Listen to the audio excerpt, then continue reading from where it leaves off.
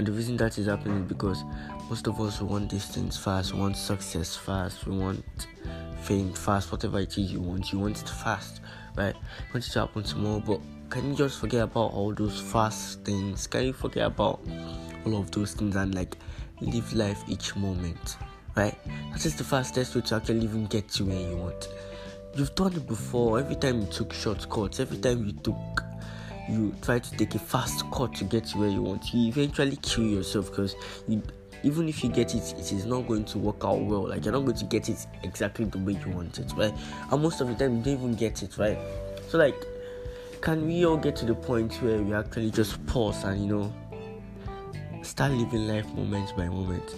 In your present moment right now, are you doing what you exactly want to be doing? Do you really want to be listening to this podcast? If you don't want to be listening to this podcast, get the fuck off the podcast.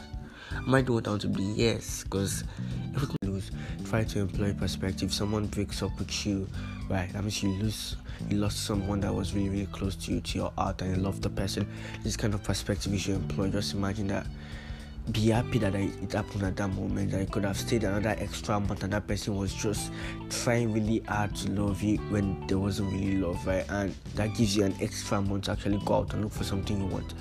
If you lose someone, that means a very close friend dies, right?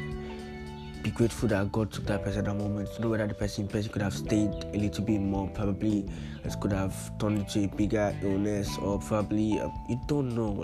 We really don't know what could have happened. So when something happens, just try to employ perspective and try to be grateful about it. If we lose $1 million, or if we lose something, just employ perspective that yes, learn your lesson from that.